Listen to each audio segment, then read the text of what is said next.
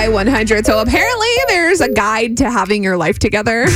Okay. Which, who knew? Because, I mean, if we knew about this guide, wouldn't we all have our lives together? No one really does. Right. That's what I was Ever. thinking. So a survey asked people to name the top signs that someone has their life together. There's a list of 10. I mean, it's hard to narrow this down because a lot of these are really funny because, like you said, does anyone really have their life together? Heck no. There's always room for improvement. We're always getting better. Right. So I thought it'd be fun for us to compare our lives to this list. Geez. And of course, everybody that's in their car or at work right now can do the same. So some of the funny ones I thought, which is so weird, following through on plans is a sign that you have your life together. Not necessarily. Like, I guess we all know people that always commit to things, and there's your friends who always flake, which, I mean, may or not be me sometimes. But I think, like, if you have kids, though, or something, like, and something comes up and you have to flake on plans all the time. That's a good point. Like, you know, your life could be together, and it's just your kids want to make sure it's not. Another one of the weird things I thought was keeping eye contact during conversations. That means that you have your life together. Apparently, smelling good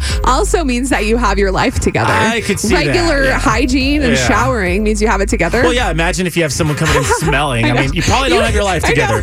You definitely don't have it together if you smell all the time, which is unfortunate. And then these are more of the common things they said. Owning a home, which, I mean, I get how people can equivalate that with having your life together, but just because you live in an apartment doesn't mean that you don't have it together. It could just be you don't want to have to mess with anything around the house. There's a lot of stuff that goes into that. Homeowners association fees, owning a car. People say having a high-paying job means you have your life together, but I mean, these are all subject to, change and life and relevancy. But I liked how one of them says keeping up a regular exercise routine and eating healthy. Oh, my life is not together. That means you have it together. I Uber Eats McDonald's to work balance? today.